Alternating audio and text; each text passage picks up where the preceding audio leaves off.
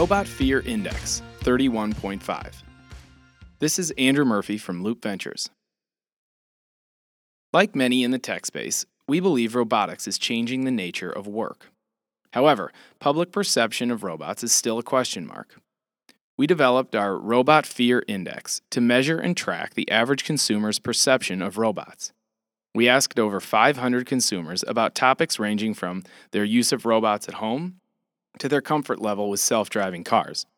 Then we distilled the data down to an index value that we'll publish regularly. An index value of 100 suggests widespread and extreme fear of robots. An index value of 0 suggests minimal fear of robots. Consumer adoption of artificial intelligence and robotics is already quite broad. Consider how often you see someone dictating a text message to Siri or using the self-checkout lane at the grocery store. Our data shows that 68% of U.S. consumers have used a digital assistant and 68% have used some sort of robotic technology in the last 3 months. And yet, fear of robots is also pervasive. We fear that they'll replace our jobs or somehow overthrow us. And to be blunt, those fears are valid.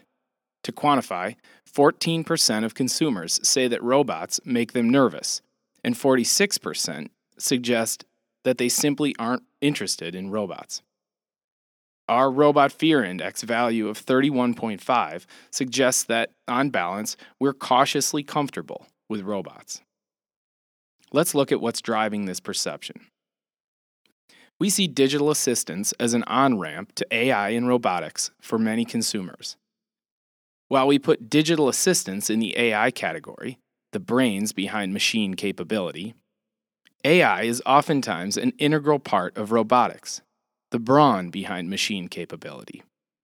And we believe that comfort with AI will drive comfort with robotics. Again, the data shows that 68% of consumers have used a digital assistant. Among them, roughly 1/3 use a digital assistant once a day or more. Use of robotics is also widespread. Granted, our definition is broad, including self-checkout lanes and digital assistants. But these are important use cases because we believe that fear of robots will decrease as basic consumer usage increases, and our Robot Fear Index will track these changes over time. Somewhat surprisingly, 16% of consumers have tried robotic tech like a vacuum for household cleaning, and 15% have used a robotic toy. Check out our experience with Anki's Cosmo in an earlier note. But the Robot Fear Index could very well rise. For example, we would expect the index value to increase following a fatal crash involving a self-driving car, or a faulty surgical procedure performed with robotic assistance. At this point, 14% of consumers say that robots make them nervous, and 46% say they're not interested in using robots. We also look forward to tracking these values as the field of robotics advances and consumer adoption marches on. There are two sides of the coin driving consumer perception of robotics: adoption of the more accessible and convenient technologies leveraging AI and robotics on one side, and uncertainty of what may be in store as AI and robotics replaces an increasing set of human work.